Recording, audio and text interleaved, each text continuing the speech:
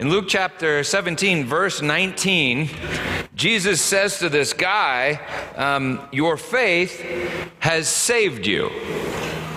You know, in Scripture, everything seems to boil down to faith, as if faith just does everything. Morton Kelsey told a story about a traveler who was traveling along, and he came to an abyss, a chasm, and he was surprised to find a tightrope attached to the edge of the chasm. And he looked out on the tightrope, and he saw a man walking toward him, an acrobat, a tightrope walker, pushing a wheelbarrow, and there was a man in the wheelbarrow. He got across the tightrope to the traveler, and once he and the man in the wheelbarrow stood on the side with a smile on his face, the acrobat said to the traveler, he said, "Do you believe that I could do that again?" And the traveler said, "Yeah, I do believe that you could do that again." He asked me, he said, "Do you believe that I could do that again?" He said, "Yeah, I believe you could do that again." And then the acrobat said, "So get in." Well, faith makes you get in. Faith is what makes you move. Faith is what causes you to obey. To have faith in God is to trust God. So if God says don't have sex outside of marriage, you don't have sex outside of marriage. If God says forgive your enemies, you forgive your enemies. It may not be your judgment, but if you trust Him, you obey His judgment, for you trust that His judgment is good. Faith makes you move, and faith connects. Just about everybody has some sort of faith. Everybody that's anybody does have faith. Every scientist has faith in reason. Because you can't reason your way to reason. You have to trust. You must trust that there is reason. Most atheists have faith. I think a lot of them have faith in love. In fact, they don't believe in God or your description of God because they do believe in love. Every conservative, every liberal has faith in a thing they call the good. That's where they argue about it constantly, over and over. Faith connects. So if you have no faith, you're utterly alone. To know another person, you must have faith that there are other persons. You must have faith that the same universe that exists inside of you, that universe of feelings and thoughts and passions and emotions and joys and sorrows, it exists in the people that you see around you. To have no faith is to have no goodness, no love, no reason. To have no faith is to be utterly alone in outer darkness. But to have faith, to have faith in a world of faith, to have perfect trust in a world of completely trustworthy people, that must be heaven. But imagine if you had no faith in a universe upheld by faith. Imagine if you thought that you were alone in absolute control taking a nap, only to open your eyes and discover that you were actually in a wheelbarrow on a tightrope over an abyss being held by an acrobat. If you didn't know the acrobat and trust the acrobat, what would that would just be like scary as hell, right? According to Scripture, every subatomic particle, every particle in your body is constantly willed into existence by an observer who is love, with a will who is reason, logos in Greek. So if you don't trust that He is good, even heaven might feel like hell.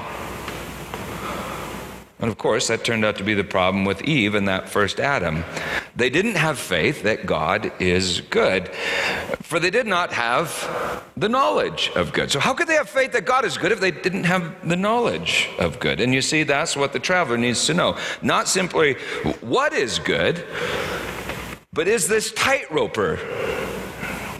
walker, is he good? And not simply good at walking on tightropes, but is he good to me? In other words, does he love me, right?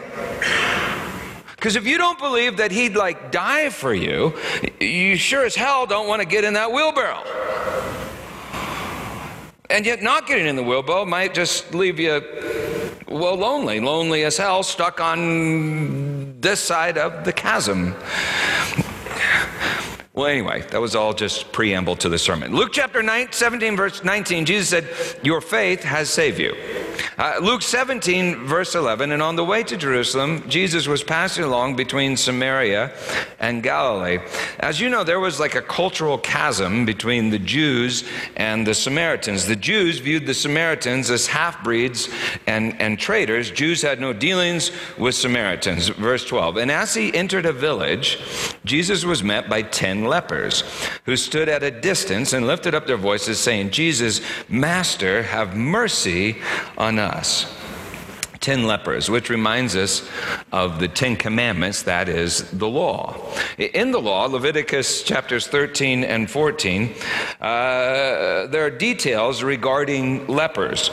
A leper was commanded to dwell outside the city, which was outside Jerusalem, which is outside the temple. Wherever a leper went, they were commanded to cry out, unclean, unclean. For if anyone came in contact with a leper, they were also unclean. In Scripture, leprosy refers to skin disease, really pretty much any kind of skin disease. So that can be everything from like psoriasis to Hansen's disease, which we now refer to as leprosy. That disease separates a person from society and even separates a person from themselves because it causes numbness in the extremities, in the members, so that a person doesn't feel the pain in their own members and therefore neglects and does not care for their own members.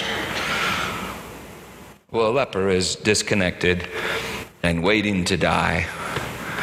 And these 10 are lepers. These lepers stand at a distance on the other side of a chasm and they cry out, Jesus, Master, have mercy on us. When he saw them, he said to them, go and show yourselves to the priests. Now that's a rather disappointing thing to say, don't you think? Leviticus 13 requires all leprous people to report to the priests. The priests were to them examine them and declare them clean or unclean. Leviticus 14, it really gets weird. For if someone was unclean and then becomes clean, if they're healed, the priest was to perform this elaborate ritual involving 2 birds, an earthen vessel, living water, which means running water, cedar wood, hyssop, and scarlet yarn, which is also translated scarlet worm. One bird is killed over the living water in an earthen vessel, and the other bird is washed in the blood of the first bird, along with the wood, the scarlet worm, and the hyssop, washed and then set free. And then, after 7 days, they're to offer 2 male lambs and 1 female lamb, a guilt offering, a sin offering, and a burnt offering. And nobody knew why. But they all experienced why. Atonement involved a story of passion, pain, death, and resurrection, even in your own earthen vessel, spanning like a period of 7 days. Jesus says, go show yourselves to the priests.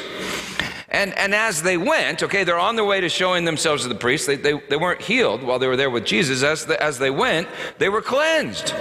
Then one of them, when he saw that he was healed, turned back, praising God with a loud voice, and he fell on his face at Jesus' feet, giving him thanks. Now, a good Jew would not fall on his face before another man, giving him thanks. He was only falling on his face before God, giving God thanks. And he fell on his face at Jesus' feet, giving him thanks. Now, he was a Samaritan. Then Jesus answered, were not 10 cleansed? Where are the 9? Where are the 9? Was no one found to return and give praise, doxeo, give glory to God, except this foreigner? And he said to him, rise and go your way. Your faith has made you well. And Soren Kierkegaard asked this question. If his faith made him well, what made the other 9 well? Well, I guess Jesus, the Lamb of God, must have made them well. He cleansed them with his blood. And yet they weren't as well as the one. And actually, literally, Jesus said to the one, your faith has saved you. That's sozo, the Greek. Your faith has saved you. So the 9 were healed of leprosy, but it appears that the one was healed of, well, far more. He's not only saved from leprosy, he's saved from not having faith. I mean, he has what Adam and Eve did not have. He knows the good and has faith in the good. Jesus is the logic of love, the logos of God. He's not a law, but a person, and he himself is the good. The Samaritan knows the good and has faith in the good. Now it seems the 9 also had faith, right? I mean, because they went, they had some sort of faith. They appear to have done what Jesus said. They had some sort of faith. They had faith in the system, or maybe it was their ability to work the system. They had some sort of faith, but not the faith that saves. Not the kind of faith that gets you across the chasm. Not the kind of faith that makes you enjoy the ride in the wheelbarrow, on the tightrope, over the chasm. Well, the next thing Jesus says is this. Being asked by the Pharisees when the kingdom of God would come, he answered them, the kingdom of God is not coming in ways that can be observed. Nor will they say, look, here it is, or there, for behold, the kingdom of God is in the midst of you. Like, it's at hand, but I guess without faith, you can't feel it, sense it, or know it. You're cut off from it like some sort of spiritual leper or something. So you see, faith not only saves you, faith is salvation. Faith connects you to the kingdom. And Jesus says, your faith has saved you. And so it's at this point that preachers say, okay, well then, you better all choose some faith. Y'all better choose faith. But what exactly is faith? And how do you choose it? Well, recently I watched a fascinating lecture online. In it, neuroeconomist Paul Zak makes a very compelling case that, well, this is faith. Can you see that? It's awfully dark. That's the chemical formula for faith. For oxytocin. Let's see if we can get a picture of the molecule up here. They call it oxytocin. Well, there's a picture, the chemical formula. Now there's the molecule, oxytocin. It's a hormone, not Oxycontin. Francis won't even point that out, but oxytocin, it's a hormone found in our blood. Neurologists call it the moral molecule or the trust molecule. In this TED lecture that I watched, Paul Zak explains that healthy societies are built on trust. And he details these fascinating experiments run by neuroeconomists like himself, experiments that measure trust. And they found that when someone does something kind or gracious or merciful, when they do something merciful to you, your brain manufactures oxytocin, and oxytocin causes you to trust. And faith is trust. In a double-blind study using a placebo, they demonstrated that oxytocin nasal spray increases charitable donations by 50%. And that's why the board has voted to install oxytocin dispensers in the ventilation system of the church. Not really. But really about the oxytocin. And this is fascinating because what does it mean? It means oxytocin can make you get in a wheelbarrow pushed by an acrobat on a tightrope over an abyss. But now that shouldn't surprise us because 2 or 3 pints of Guinness Stout can also make you get in a wheelbarrow pushed by an acrobat on a tightrope over an abyss. And not only that, it can make you feel like everybody in the bar is your best friend. But now this line of thinking makes us kind of nervous, doesn't it? I mean, it's a little bit bothersome. Especially for us Americans, because we like to think that we have this thing called free will. So if faith is a choice, well, we think it must be our own free choice. We like to think we analyze the data using our extensive knowledge of good and evil, and then we make a free, responsible choice. We like to think we make our own choice. I remember standing in front of my bedroom closet long about 1969. I looked inside and I saw all these pants, brown, green, gray, straight, regular pants. And I chose these pants. Or a pair of pants, found this on the internet, but a pair of pants very similar to these pants. Tight bell bottoms with vertical stripes, my pants. My mom did not like the pants, but she let me choose those pants, and I distinctly remember thinking to myself, how could anyone be so blind and stupid as to not choose these pants? How could anybody be so blind and stupid that they would choose plain, straight leg pants? How could an entire generation, like my parents' generation, be so stupid? I condemn them for their bad choices, and I congratulate me for my good choices. I'm proud of my choice. But was that my choice? Or was it Ringo Starr's choice? And Jim Morrison's choice? And the post-war generation's choice? I mean, it may have even been a little bit of testosterone's choice that wanted me to choose something different than my mom and think it was my choice. Or oxytocin's choice because some pretty girl in third grade smiled at me wearing my bell-bottom vertically striped pants. You could say it was my choice. And I wanted to think it was my choice, but I didn't create the choice. I wasn't what we would call a free, responsible chooser. It was not a free, responsible choice, what we would call a responsible choice. Forces far beyond my comprehension and my control created that choice and were responsible for that choice. And faith is a choice. So are you proud of that choice? See, maybe that night at church camp when you went down front, dropped your knees and said, God, I can't save myself. I trust you to save me. Maybe you were high on oxytocin. Maybe even Guinness Stout. Probably fashion. It's what your friends were doing. I mean, maybe it wasn't what we would call a free, responsible decision. And so you really can't look down on other people's decisions. Or be proud of your decision. And now if you're offended, I want you to think twice about why you're offended. Because see, it's not just me that would argue that you are not the author of that choice. You're not the author of that decision. Now listen, oxytocin is also not the author of that decision. Fashion is not the author of that decision. Oxytocin may be involved in that decision, but it's not the author of that decision, and maybe there is an author of oxytocin. Oxytocin may encourage you to trust, but logically it can't be trust, for then you couldn't trust oxytocin. Think of it this way. You can comprehend oxytocin, but you cannot comprehend trust. You can only comprehend everything else with trust.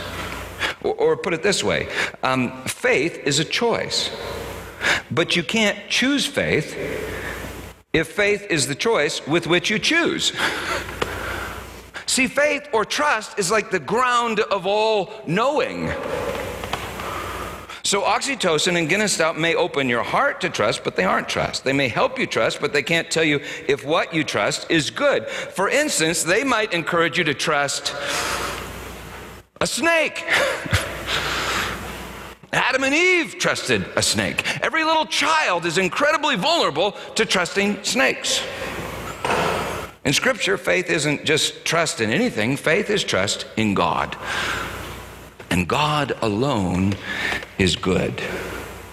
Well, I'm just pointing out that faith is trust, and trust is a choice, but you're not the author and the finisher of that choice. So it would be stupid to look down on other people's choices as if you were proud of your own choice, even though it's the right choice. I mean, there are definitely right choices and wrong choices. You just can't be proud of yourself for making them. Well, let me put it another way. This is not faith. This is faith. Think with me. Jesus said, "Your faith has saved you."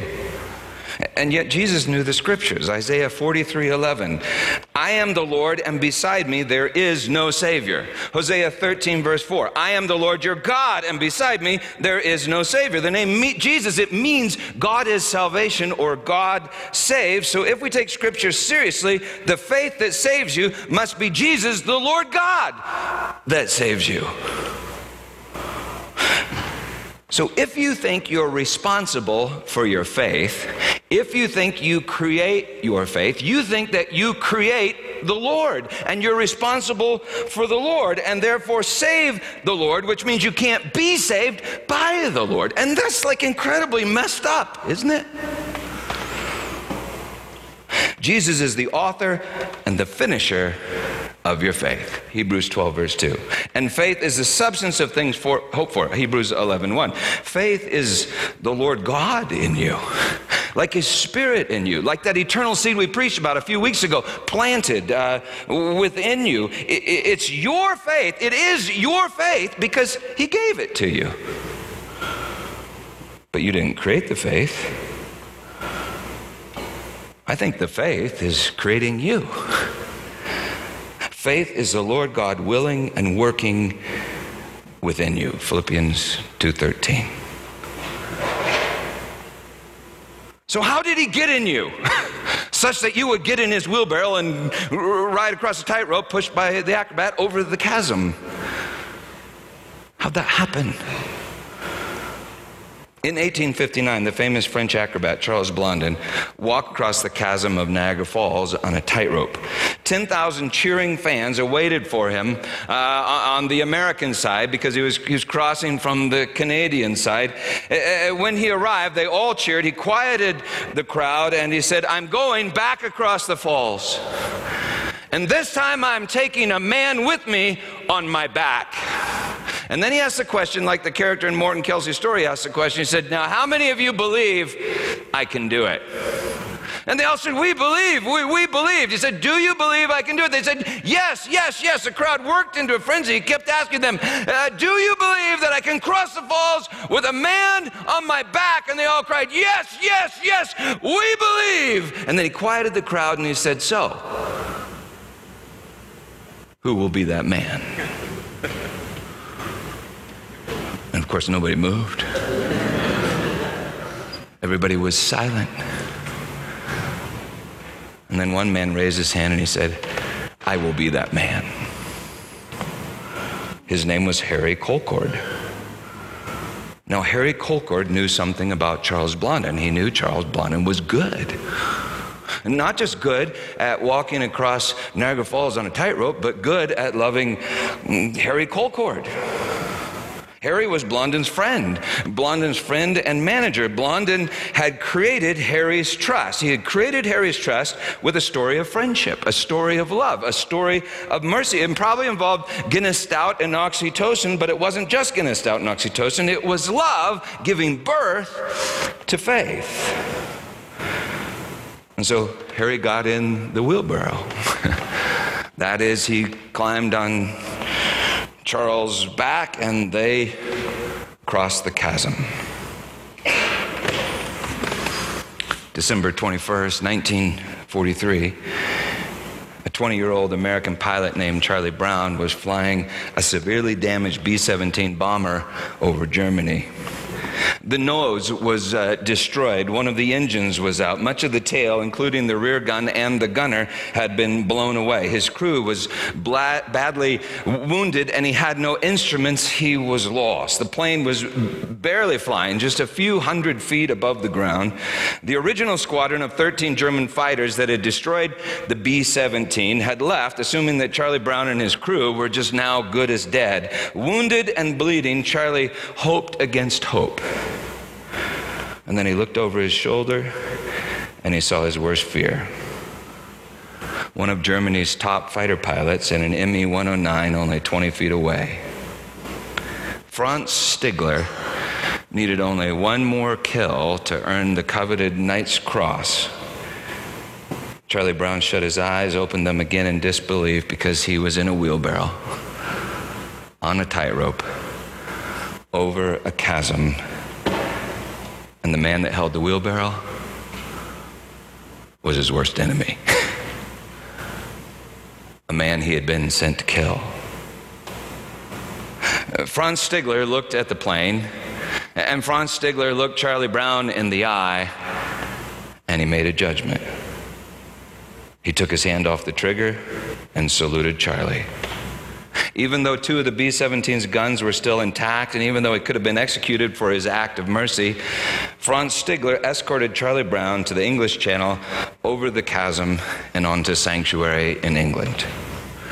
Charlie Brown and his crew kept the story a secret for years, knowing that Franz Stigler could be executed for his act of mercy. But 53 years later, not knowing who that was or exactly what had happened, Charlie Brown wrote an article in a journal, and Franz Stigler read the article. To make a long story short, they became best of friends.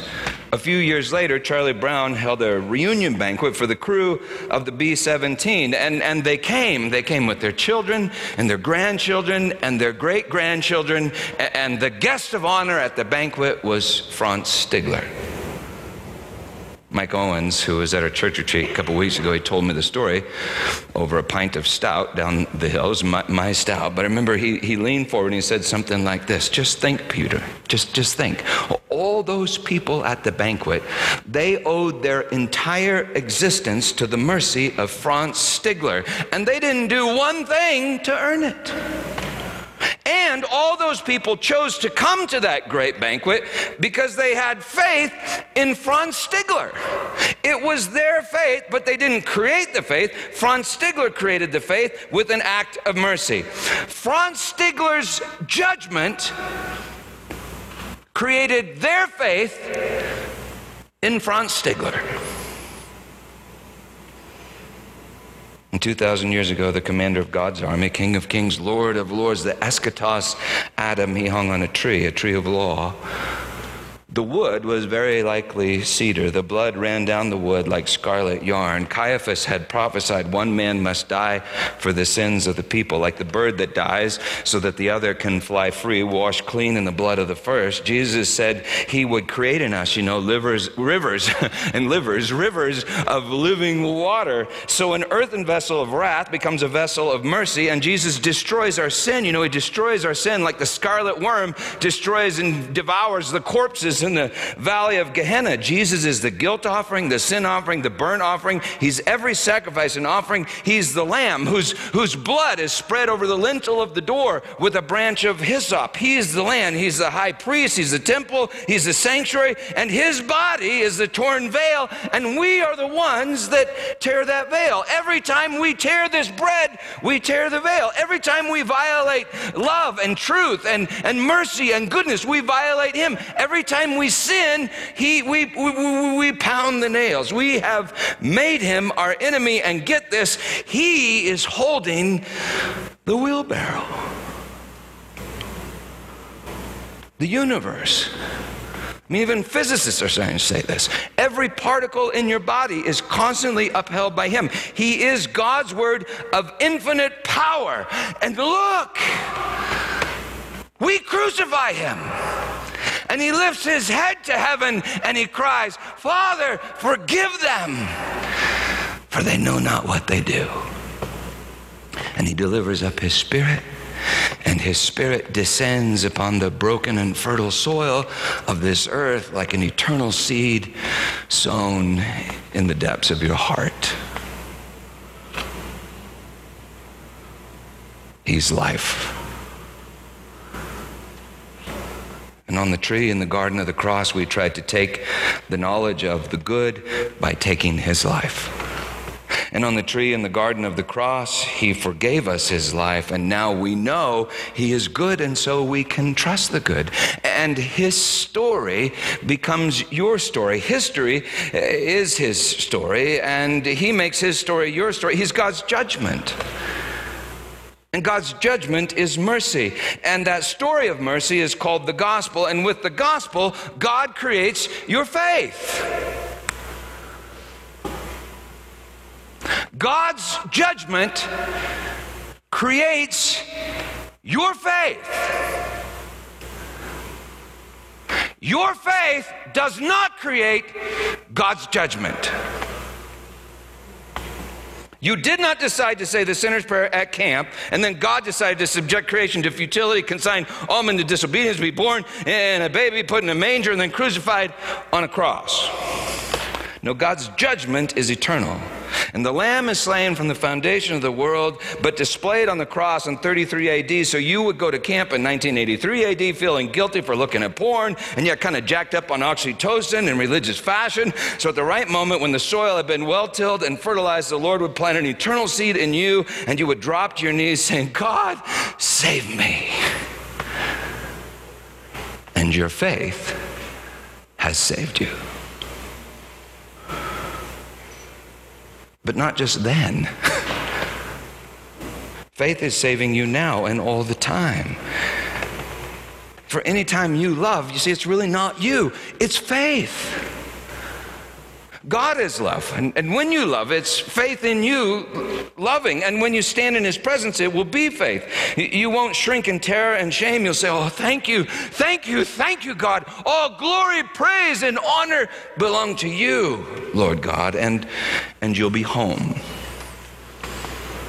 at the great banquet in honor of the one who gave his life for you. In honor of grace, you'll be finished in the image of God and filled with faith. So Jesus looks down at this Samaritan guy at his feet, giving glory to God, and he says, your faith has saved you. But what about the 9? Why didn't Jesus say that their faith had saved them? And think about this. What are they doing? Well, aren't they doing exactly what Jesus said they should be doing? They're presenting themselves to the priest in the temple in Jerusalem, who will do that thing with the birds and the earthen vessel and the cedar wood and the scarlet yarn and the living water and the lambs.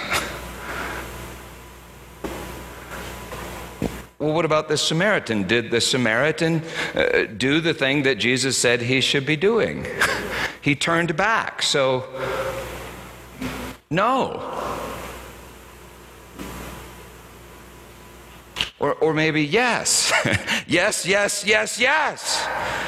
Because who is Jesus? Well, he's the high priest. And everything they did in that temple was about Jesus. He is the temple. His body is the torn veil. He's the temple. Everything they did in that temple was about him. He's the Lamb of God. And now that's an incredible picture, an incredible thing to chew on and to ponder, to think about. The temple rituals told Jews about the good, but Jesus is the good. The temple rituals told the story of mercy, but Jesus is the mercy. He's the plot. He's the mercy. So maybe the 9 thought the sacrifices cleansed them of sin, but the sacrifices didn't cleanse anyone of sin. What did they do? They tell the story of how we are all cleansed of our sin. Maybe the 9 had faith then in their ability to fulfill the law, and so they gave glory to themselves. But the Samaritan had faith in Christ's ability to fulfill the law, and so he gave glory to Jesus. Maybe the 9 had faith in religion, and so they weren't saved. And the Samaritan had faith in Jesus. And Jesus means God is salvation. The 9 Jews had faith in religion, and so what happened? Religion hijacked their faith in God. The one Samaritan had faith in God, for he no longer had really any faith in religion. And why was that? Well, study history and you realize religion just hadn't gone really well for the Samaritans. According to Paul, that seems to be the purpose of religion and the law. It tells us what is good and reveals that we aren't good. So we would look to the one who is good and say, "Save me." You know, I did a study in Luke of all the people to whom Jesus said, "Your faith has saved you."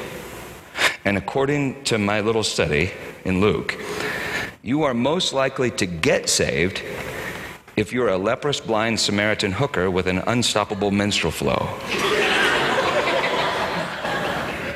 And you see, that kind of makes some sense, because leprous, blind Samaritan hookers with unstoppable menstrual flows might be the least likely to trust in their own ability to make a good choice, and most likely to trust in the good God's ability to choose them, cleanse them, save them, and make in them a good choice in the image of God. So maybe the 9 Jews thought that their faithful obedience created God's judgment. I mean, after all, they were the ones that provided the birds and the lambs, and all of that describes the story of God's judgment. But the Samaritan knew Jesus is God's judgment, and God's judgment is mercy. All 10 lepers asked Jesus for mercy. And Jesus had mercy on all 10 lepers, but the faith of the 9 was hijacked by religion. The Samaritan was done with religion, and so he could have faith in God. The 9 don't give glory to God, for they think their faith has created God's mercy. But the Samaritan gives glory to God, for mercy has created his faith. In other words, he's saved. You know, sometimes I really wonder if most Christians are saved. Because we seem to think our faith creates God's mercy, which means we don't have faith in God's mercy, which means we don't have the kind of faith that saves us and is salvation. Well, what do we have faith in? Well, we have faith in good advice. That's why a lot of people come to church. They want good advice. We have faith in good advice and our ability to follow that advice. In other words, we have faith in laws and our ability to fulfill the laws. In other words, we have faith in the knowledge of good and evil and our ability to choose the good and then do the good. And so we're proud of our ability to choose faith, which means we don't have faith. And we don't have compassion for sinners, faithless sinners. Why? Well, we're jealous of sinners. And we're offended when God saves sinners, because deep down inside we think we have saved ourselves, which means we haven't been saved and don't know really what salvation is. You know, if you really want to understand the story of Jesus and the 10 lepers, go home this afternoon and read Romans chapters 9 through 11. In those chapters, Paul reveals that he proclaims salvation to the Gentiles in order that Jews might be saved. Sometimes I wonder if I am supposed to proclaim salvation to the world in order that Christians might be saved. I do think the Bible teaches that one day all people will be saved, for all people will have faith. And now some will say, well, wait a minute, Peter, faith is a choice. And I would say, well, exactly, faith is a choice. Faith is God's choice. God's choice to create his choice in us. God's choice to make us in his own image. You see, God has free will.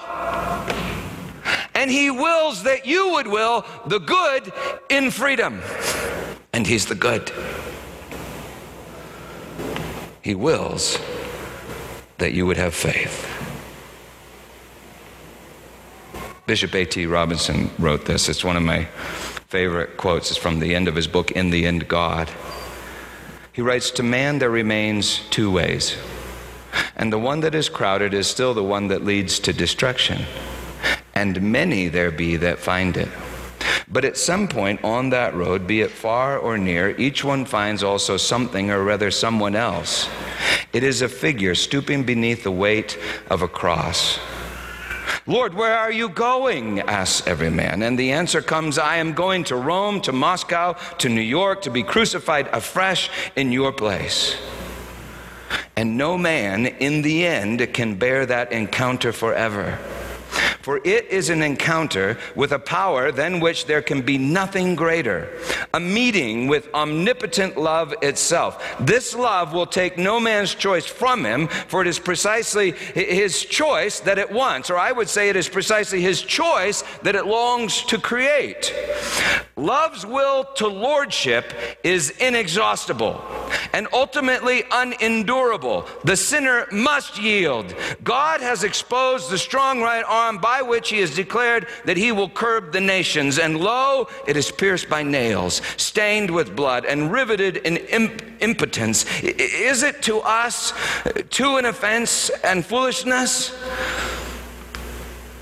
Yet this is the authentic quality of love's omnipotence. The weakness of God is stronger than men, than any man. For if I be lifted up from the earth, I will draw all men unto myself. Christ, in Origen's old words, remains on the cross so long as one sinner remains in hell. That is not speculation. It is a statement grounded in the very necessity of God's nature. God is love, and everything he does is mercy. He creates your faith with mercy. His story of mercy. And so on that night he took the bread and he broke it, saying, "This is my body given to you. Take and eat." And in the same way, he took the cup after supper, and having given thanks, and he said, "This cup is the covenant in my blood, poured out for the forgiveness of sins. Drink of it, all of you, and do it in remembrance of me." Do you see it? His story in you. And your story becomes his story. One act of mercy. We all receive the same mercy, and yet look at all the stories of mercy. He is writing a unique story of mercy in each one of you, because he is creating each one of you as a unique child, a unique man or woman of faith, so that at the banquet we will all sing our song of praise, and it will all come together in a brilliant chorus to the glory of the Lamb that stands on the throne, the one who loves each of us with all he has and all he is in Jesus. Behold the mercy of God for you. So give glory to God and know that your faith has saved you. Let's worship. So do you believe that? Yes. Yeah, everybody was like, well, kinda. Do you get a wheelbarrow? Because if you believe that, then get in the wheelbarrow. Get in the wheelbarrow, and don't be proud of yourself for getting in the wheelbarrow.